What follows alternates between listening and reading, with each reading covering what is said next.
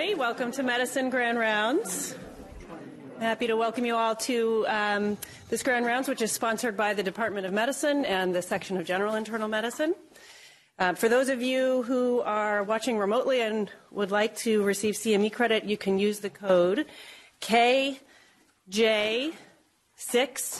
So that should get you your credit whether you're here in the room or watching remotely. And with that, I would like to welcome James Stahl, who's an Associate Professor of Medicine and the Section Chief of General Internal Medicine, to tell us about today's speaker. Thank you, Kelly. I have to say it's with great pleasure that I'm actually introducing our speaker today. I've known Marilyn for many years, and I consider her a good friend. So just a little background on Marilyn. Dr. Schapira. Is a graduate of Oberlin College and the University of Michigan, and got her School of Public Health degree there. And she trained in internal medicine at Emory and did her GIM fellowship at Duke. She's currently professor of medicine at University of Pennsylvania and in the Division of General Medicine and for the Center for Health Equity Research and Promotion in Philadelphia, PA. She is funded by many different sources, including the Department of Defense, the NCI, and VA, and works in the areas of health numeracy, risk communication, and medical decision-making. She's also a former past president of Society of Medical Decision-Making, which is where we first met, a member of the Council for Society of General Internal Medicine, and a graduate of the Executive Leadership in Academic Medicine program. And I cannot say how pleased I am actually to have you come and give us a talk. And so, Marilyn, I'll just pass it off to you.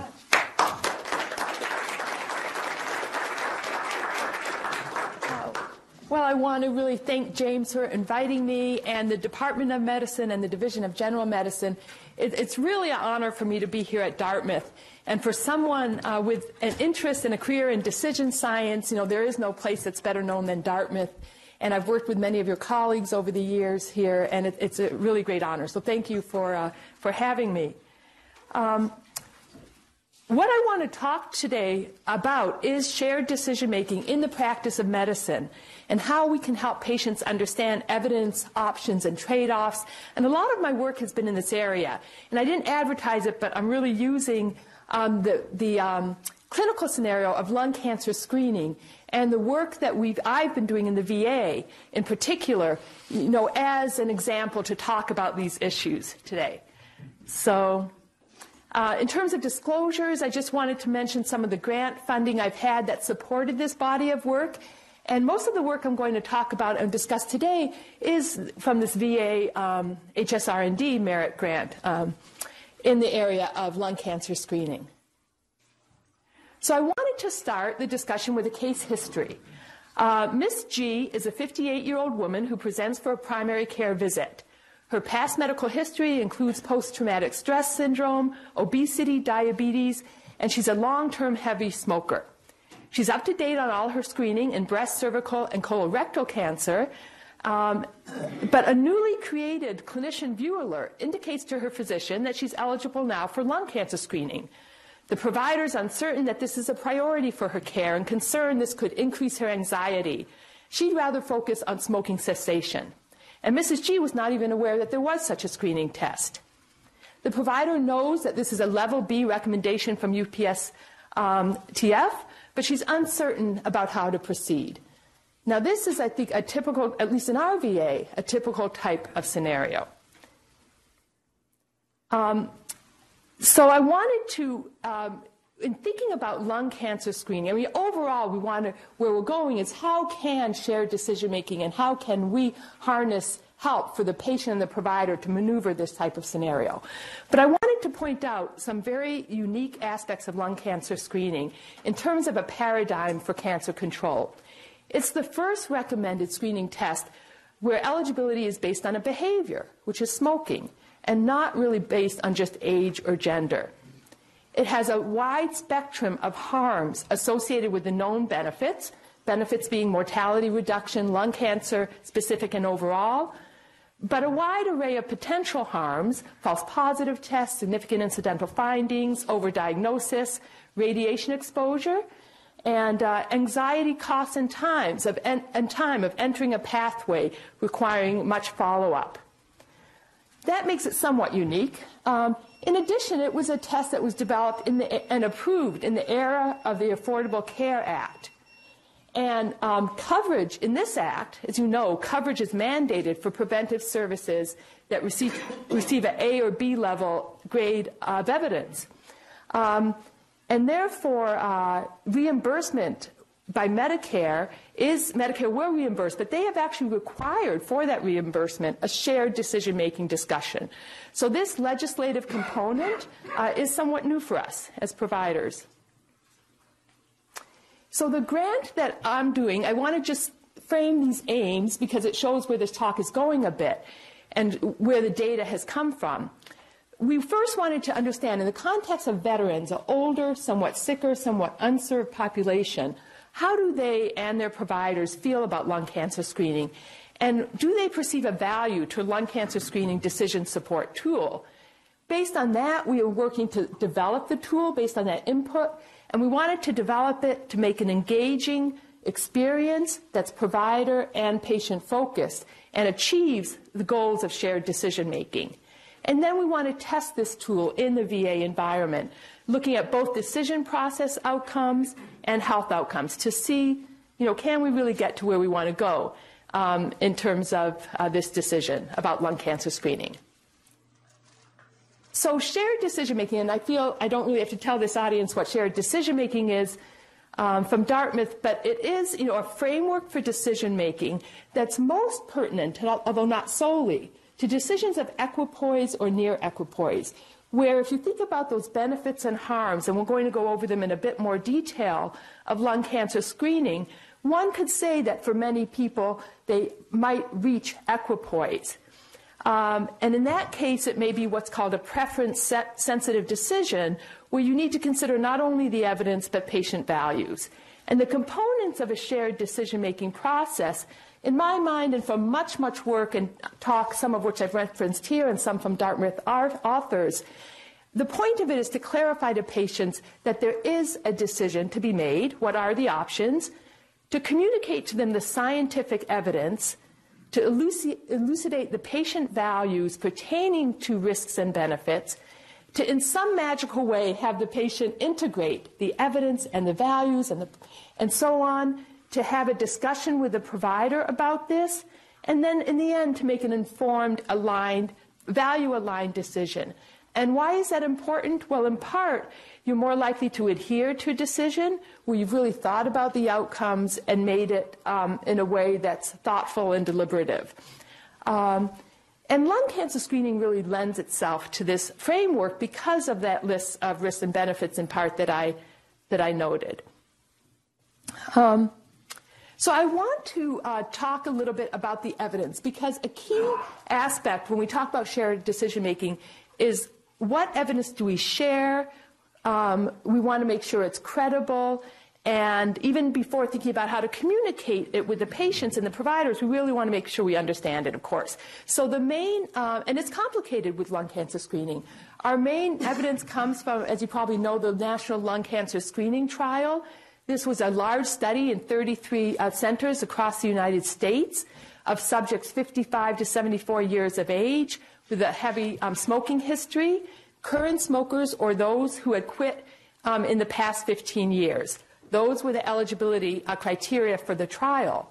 And the intervention, they compared lung cancer screening with low-dose CT scan, not to a control, but to chest X-ray. And the reason they chose that is because there was still ongoing analyses going of previous studies of X-ray versus usual care. And they were not, it was thought to be the most ethical approach at the time. There were 3 annual screens, and they were followed for about 6.5 years. And their primary outcome was lung cancer death, and with secondary outcomes noted here as well.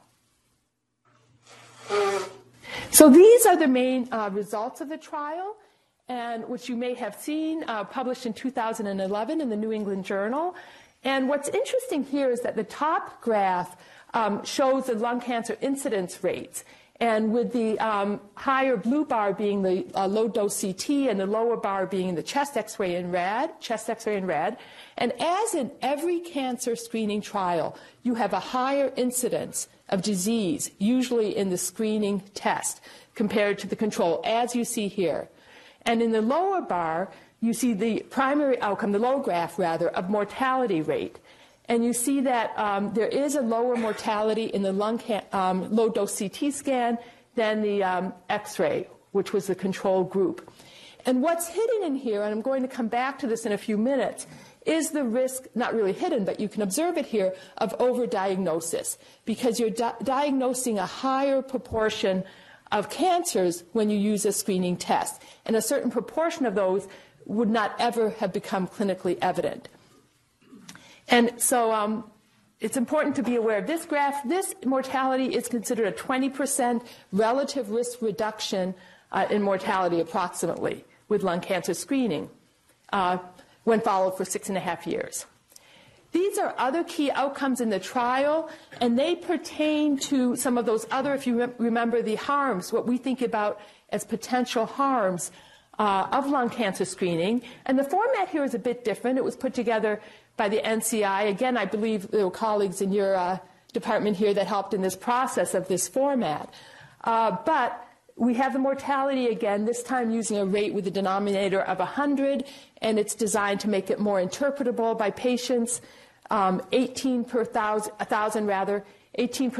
deaths in the intervention group versus 21 in the control group. This difference of 3 deaths per thousand patients having screening is the one we often communicate to patients and thought to be, in a way, the appropriate way, an absolute risk reduction to communicate that benefit. Other outcomes noted here, the overall deaths as well as the false positives that are experienced, and as well as the invasive procedures and major complications. Other harms that we're worried about the population experiencing.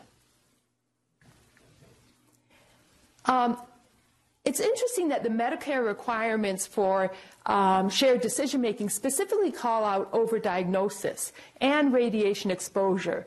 So it's important, although the initial reports did not really convey the rates of overdiagnosis with lung cancer screening, and it is somewhat controversial because they're estimates and projections, but they have been published in subsequent papers like this one in JAMA Internal Medicine in 2014. And what this paper does is it takes the actual estimates, it takes the exposure from the National Lung Screening Trial. They count up the exposure over 3, 7, 10 years of radiation that participants were exposed to, and they use an estimation of the effect of ionizing radiation on persons that's taken from a model based on medical studies, environmental studies, and studies from the atomic bomb explosions. They put that modeling together with these estimates from the trial, and I'm sorry, that's on the radiation exposure.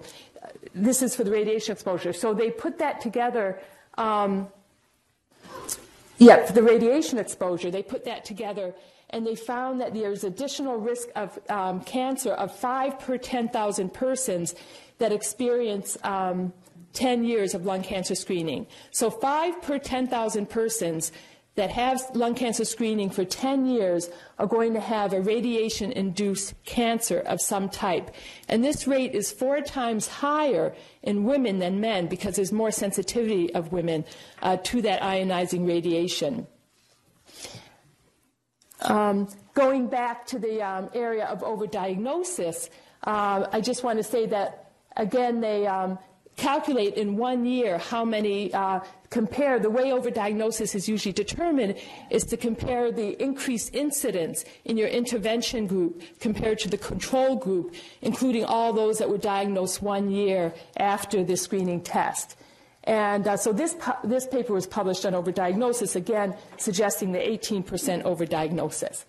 Okay, so that's just by way of saying we have a good understanding of these harms, and we could try to use this evidence in when we talk to patients. Okay, so how about communicating evidence to the patients? This is complicated evidence even for physicians to understand. And what do we know about communicating this type of numeric evidence to patients? Again, a key part of shared decision making. So we know a lot. There's been a lot of studies in risk communication. We know that we want to use established evidence-based practices, such as using absolute risk reduction. We want to use graphics with that risk information. We want to be aware of and minimize cognitive biases, such as framing biases and the use of varying denominators. Limit cognitive demand. So we have to be very parsimonious about what of this evidence we show the patients in shared decision making. But we do want to get the key points that we think are most important. And we want to present the information in a way that's engaging, that can engage the patient with the data. So some of the approaches here are such as using narratives and dialogue with the patient, and really taking taking advantage of what we know in human factor design and technology to make this experience with the data come to life and engage the patient so that they can really process it and use it. Now, what do we know about, do patients really want to see numbers? Do patients like numeric information, or do they just really want a recommendation? I've done a lot of qualitative work in this area, talking to patients in the community across various educational levels and background. And it's very interesting that even those that have perhaps low levels of education, have not had experience directly in science or medicine, they still have a very intuitive sense of the importance of research. They value research. When asked about what they think about scientific studies, these are some of the main components that come up in focus groups. They care about the sponsor of research. There's a lot of trust in the NIH. There's a lot of trust in universities.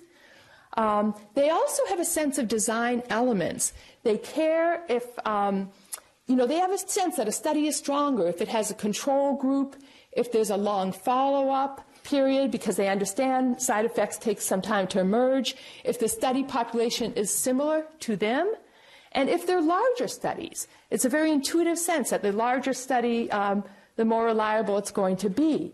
So they do care to know certain aspects of the science on which the data is based. At least that was one of our findings.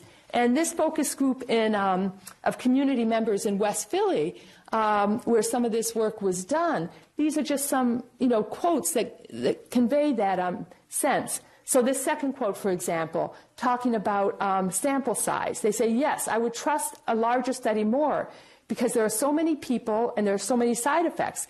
Everyone's not the same, and then you have some people whose systems are the same. So how that would affect those individuals would be very important to me. This second one is also about how similar a population is. And the first quote talks about a length of follow-up, saying that a 10-year follow-up would be more credible.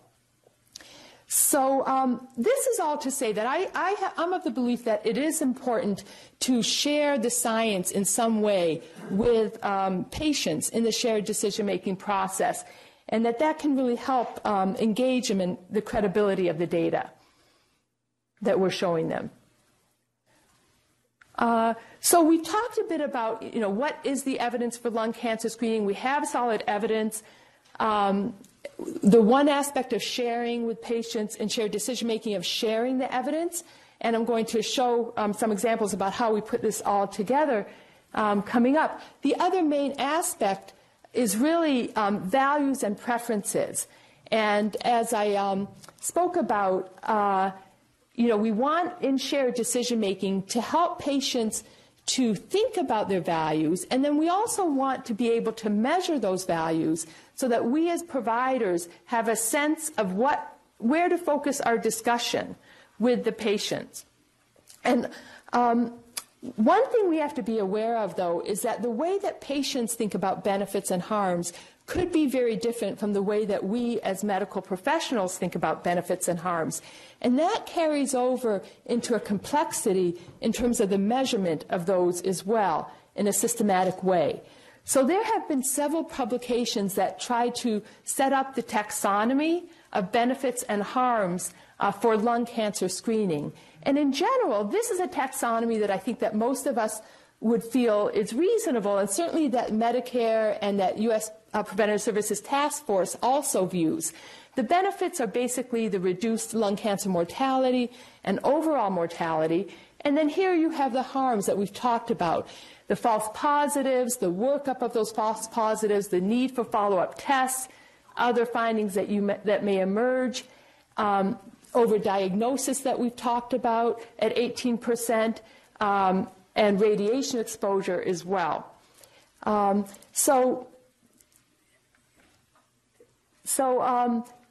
terms of that, there are a lot of ways that we can measure stated preferences and also help patients to both clarify their values and also relay them to us.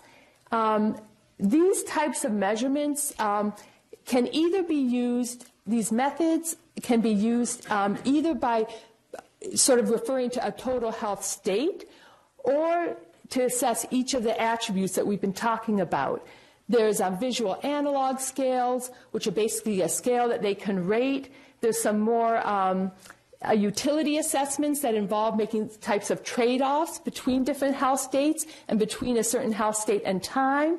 You can use rating scales, which measure attitudes, but the rating scales themselves, when you measure those attitudes with respect to a certain decision, in that context, they really become a type of preference assessment.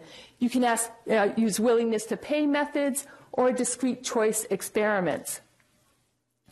So we wanted to find out the patient perspective on that taxonomy of values that I mentioned, and do they view them in the same way that we do? So to this extent, we conducted structured interviews in 32 veterans in Philadelphia, the Philadelphia and the West Haven VA, and we described these outcomes of lung cancer screening in a more simple way, but somehow similar to what I've described here. And we asked the patients to do a card sorting activity to identify which of these were benefits and which were harms. And then we did cognitive interviewing to really probe the reasoning that they were using for this.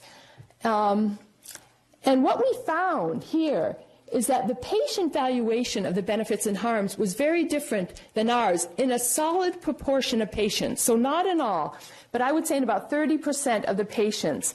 Although certainly they viewed the mortality reductions as a benefit, patients viewed the outcomes of false positives, significant incidental findings, overdiagnosis, and invasive procedures, I would say about 30% of them as benefits. So why is this? Does that strike you as a little bit surprising? And the reason we were probing this is because we realized when we were trying to measure the importance of these attributes in their decision that something was off psychometrically. You know, when they would rate these attributes. If they're not considering these harms, then a lot of the typical shared decision-making approaches that we try to assess the importance of these harms are going to be confusing. So we did some cognitive interviewing of these patients to really understand why. Cognitive debriefing. Why did you consider this a benefit? And it basically comes down to patients have a strong desire to know more about their body, about their health, and any information is good.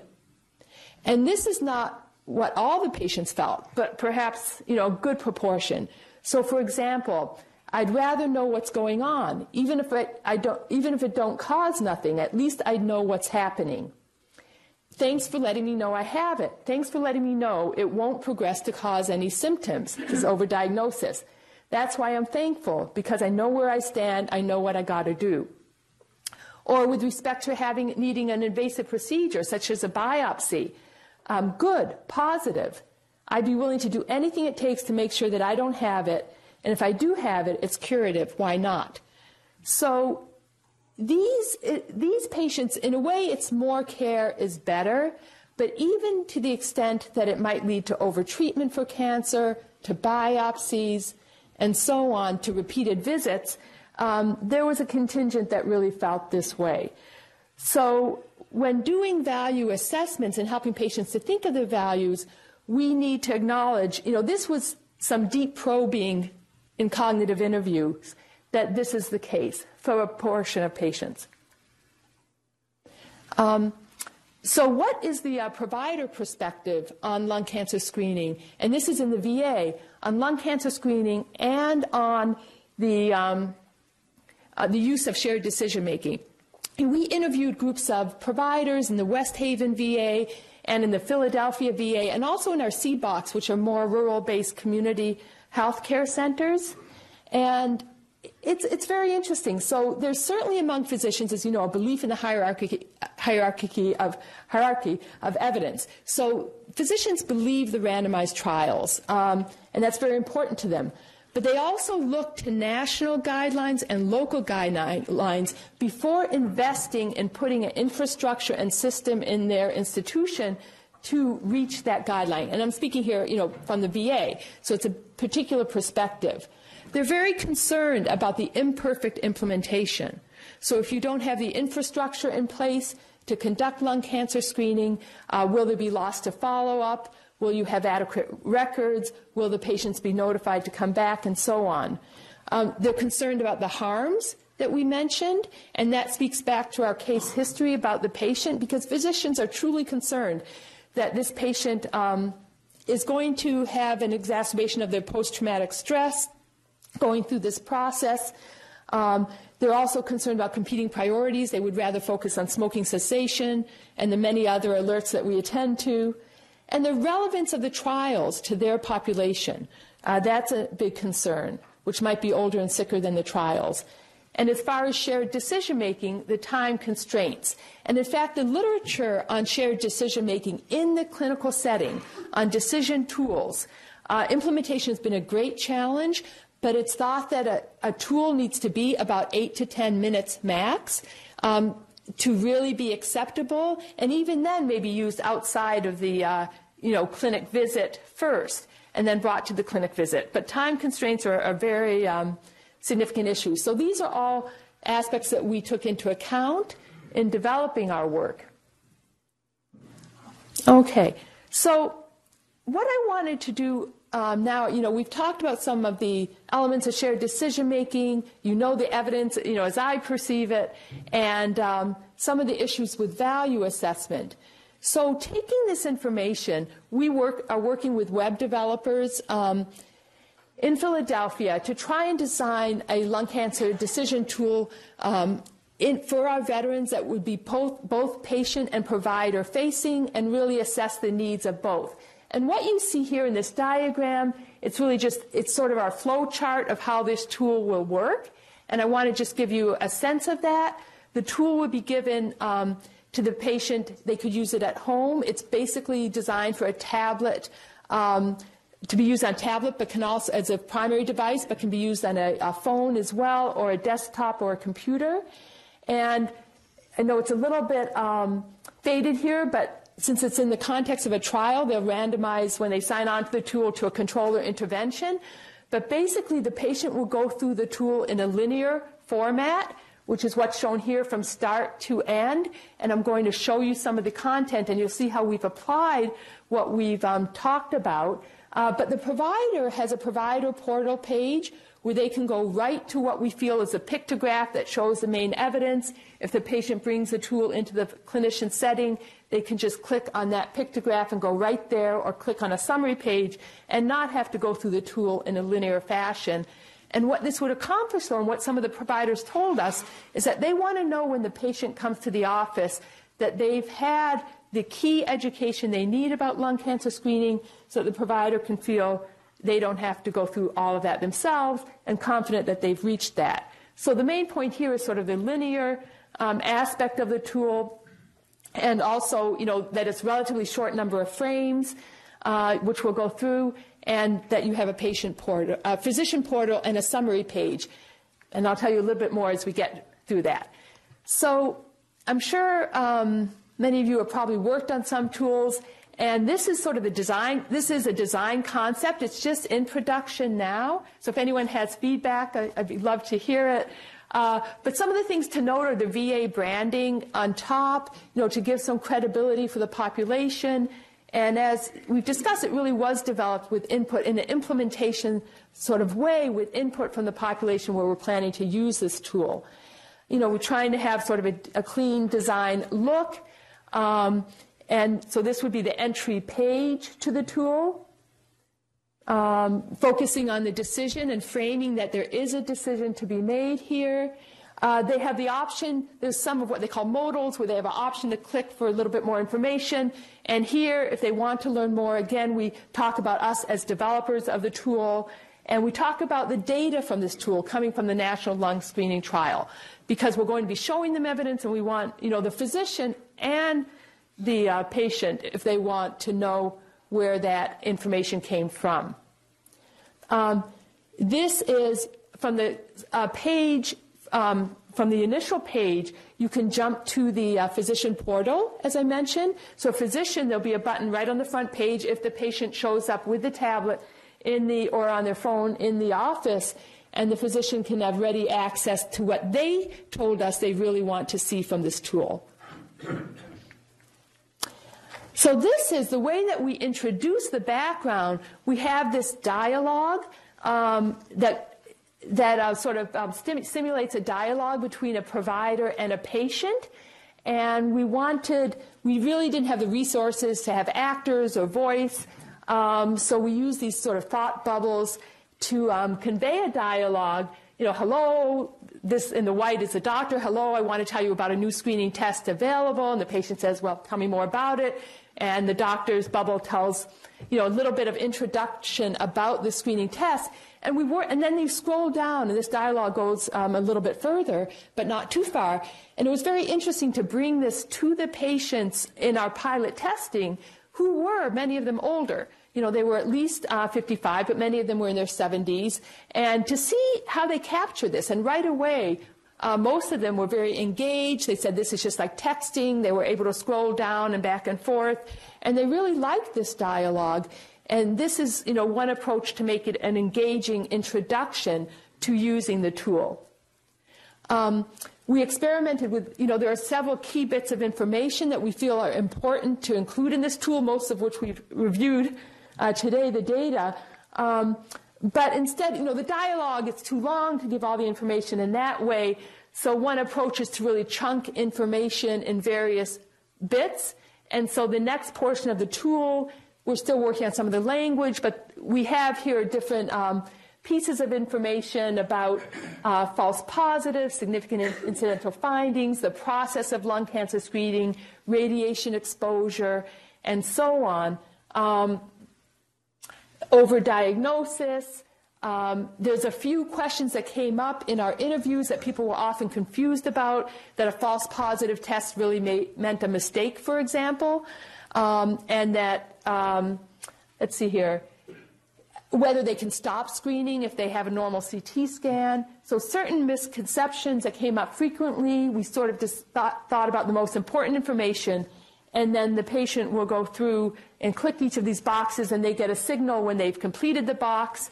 And so we do require that they go through these. And there's, maybe one or two sentences in each box. It's just brief, but it's the main information. And this pictograph is really the way that we put forth the main data from the National Lung Screening Trial. And it shows, it's sort of a traditional type of data presentation that's been used from the trial in terms of out of 1,000 patients, which are represented by each of these columns and dots. And it's easier to see, on a tablet than you're seeing here. It really is much clearer and more vibrant.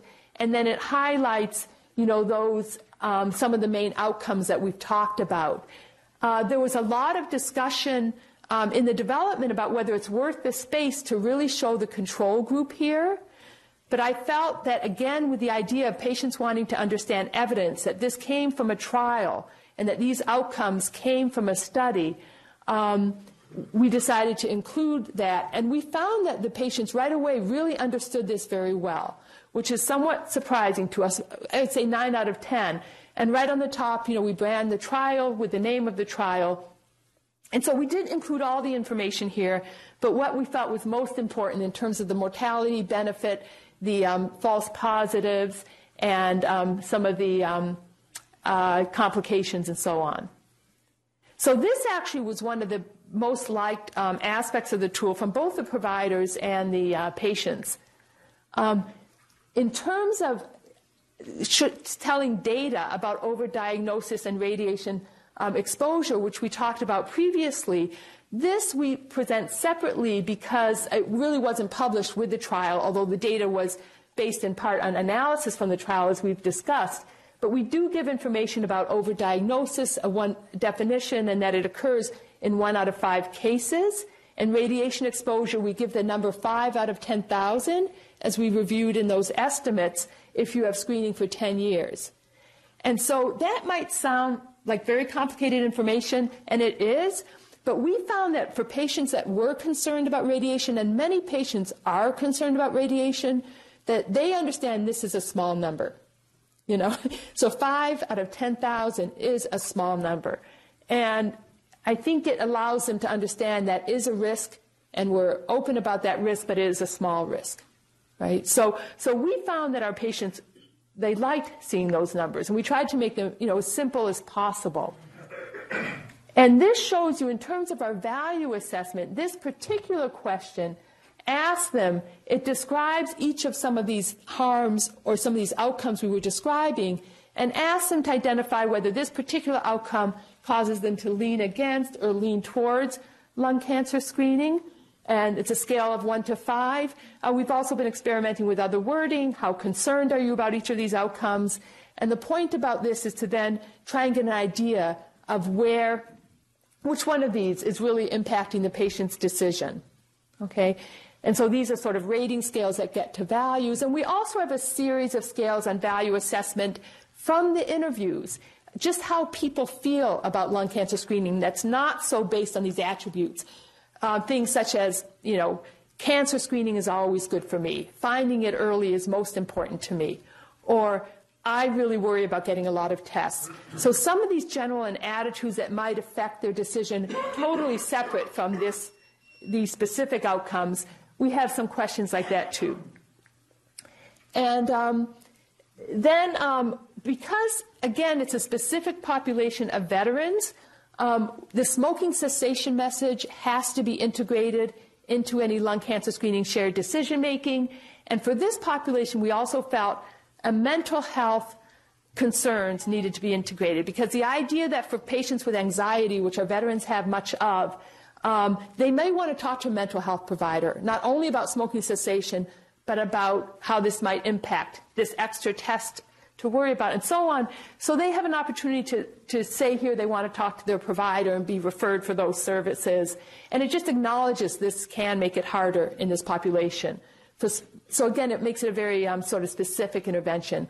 Finally, they come to the screen about, ask them to sort of integrate this and let us know where they're leaning in this decision. And this is often done in shared decision-making tools. And it's sort of ask the patient, given all of this, where are you leaning? If they want to make comments to their doctor. And then the summary page. And this is what they can, will summarize some of their values, where they're leaning. It will pull in, if they want to see any of their providers, mental health or smoking cessation, talk to them about those in particular. And they can save as a PDF. They can email it. We, as investigators, will be, putting this on My Healthy Vet to connect with their providers, or they can bring it to the provider. So that gives you a sense of where we are and sort of how we've tried to pull in the work, the evidence, the thought about values, and also the patient engagement. So we've tested this, just in 13 veterans thus far, and we use a very standard system usability scale, And these are the questions in the scale, and this is used a lot in any sort of technology development. And this was developed, with that viewpoint in a way, and basically these questions assess how useful and the tool would be. Was it easy to use? Did you need a lot of technical support? Do you think most people would learn from this? And you can see there's positive and negatively worded questions. And among the 13, it really rated quite well with a mean score of about 80, and 68 is about average in this tool, in this scale, rather. And then in terms of knowledge, we used there's been a Robert Volk's group has developed a lung cancer screening knowledge scale, and we were able, to improve knowledge before and immediately after, which is actually very important because were they understanding any of this? And it seems like they were, on the whole, taking away quite a bit of information. So in summary, we feel, we've been developing this tool based on these principles. It demonstrates some increased knowledge and high usability. We plan to do sort of a hybrid efficacy implementation pilot study of this tool in our VA. And where we're really going with it, and I think this speaks to the VA, but also for tools that are developed in general in this area, we want to, in the VA, integrate this with what's going on nationally. They have an innovation center. They have a connected health program, which allows apps to be stored and accessed on the VA computers. They have a new EMR, you may realize, coming in the VA, which will be a major, undertaking. So we'll be trying to work with that. And the VA is currently investing quite a bit in lung cancer screening. You may be aware of that. We had a pilot, we had programmatic trials a few years ago of lung cancer screening in the VA, and then in general, at about 8 different sites. In general, the VA found that they were finding more nodules and having higher false positive rates, especially in the Midwest, interestingly. And it didn't really take it forward to the next step, but there's a new investment in the VA that's supporting some infrastructure, and we're hoping to integrate work. We are working with that group with the hopes of making this work helpful and meaningful and accessible. But I think that last integration piece is always a challenge and the most important thing. So I just wanted to thank my research team for this work, and it was really conducted mostly at the West Haven VA and the Philadelphia VA, and also we have a Veterans Community Advisory Board who's been helping us in this process. I want to thank you for your time, and I really love to hear any questions or suggestions or your experiences with this type of work.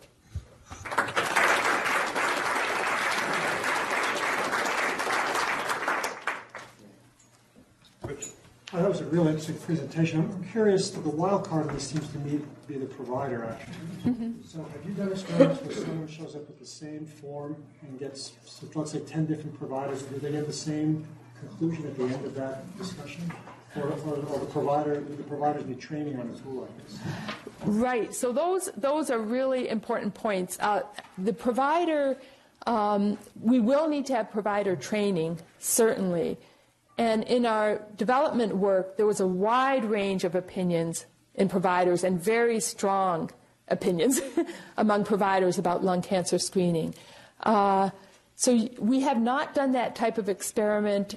You're saying if the same form comes to different providers, how would they respond? And will it impact their decision at all?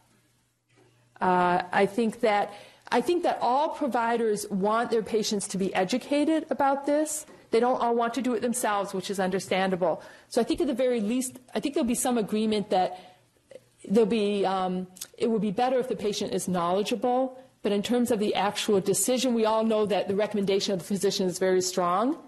And so that probably will still have a significant sway. But that in part is part of the shared decision making. So, but I think the provider acceptance is a huge question, important question.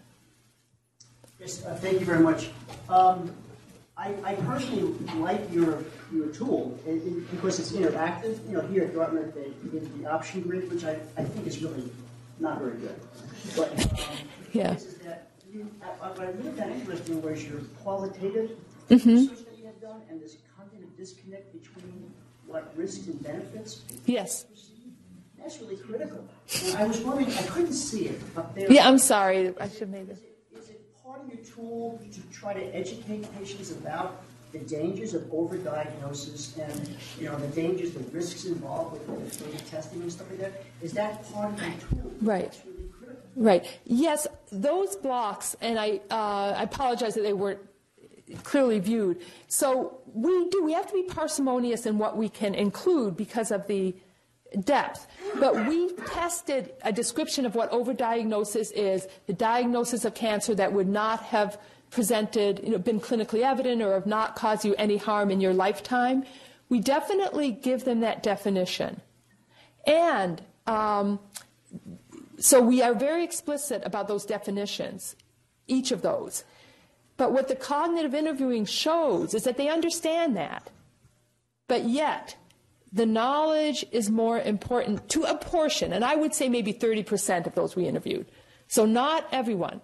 So it's not overdiagnosis is a difficult concept, and overdiagnosis is really sort of a type of bias, latent bias. I mean, eventually the cancer could become evident in 5-10 years, but it's not in the first year when the statistics are from. And so some patients think about that. They say, well, it's not important now, but it could be in the future, and they're not incorrect.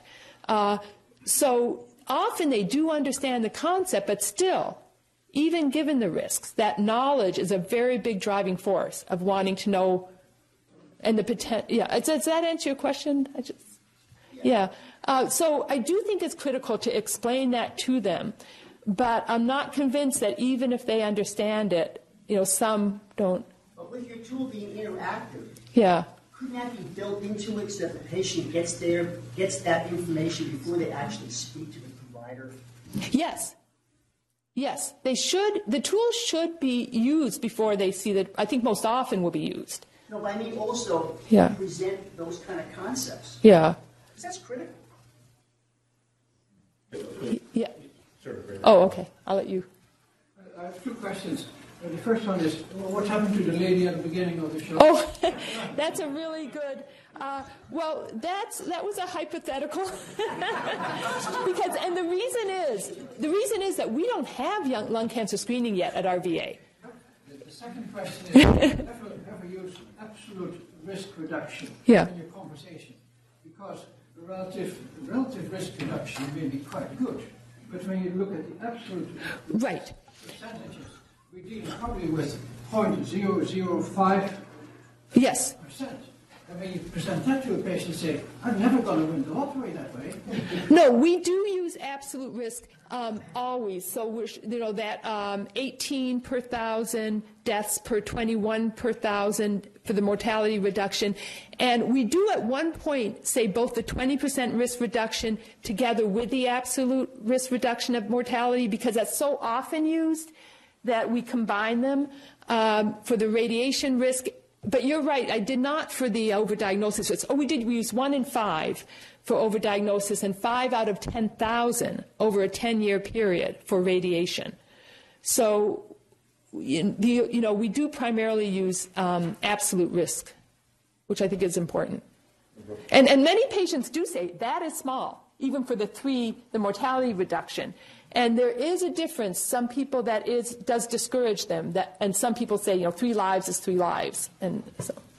Hi, I think my question is related to a lot of the previous ones. I'm so interested in that 30% of things that we on the primary care and general medicine health service research team generally acknowledge as harm. I think there's that same 30% among providers. That 30% is everywhere. And I'm wondering if you have thoughts, how do you feel about acknowledging controversy between, providers? Like, do you think there's value in letting patients know that not all providers agree? Or do you think that's counterproductive? So you've got to consider, do we acknowledge with patients where disagreement agrees professionally, even if we don't agree? I don't know. I think it's a hard question. I mean, that is a complex question. So Just by virtue of saying this is a choice, to some of that is there, but this is particularly fraught with strong feelings, and we have, at this point in this emerging technology, sort of paradigm. So I haven't really gone there yet. Yeah, but it's a very good point. Hi. Hi. I'm a gastroenterologist here interested in developing decision aids for patients, particularly with inflammatory bowel diseases. So I think about this a lot, and I have a problem that I wonder if you can help tell me if you've addressed this as well. The problem is the data that we have to show patients and the great ways that you're showing it are from clinical trials for the most part. And we also know clinical trials just don't represent reality.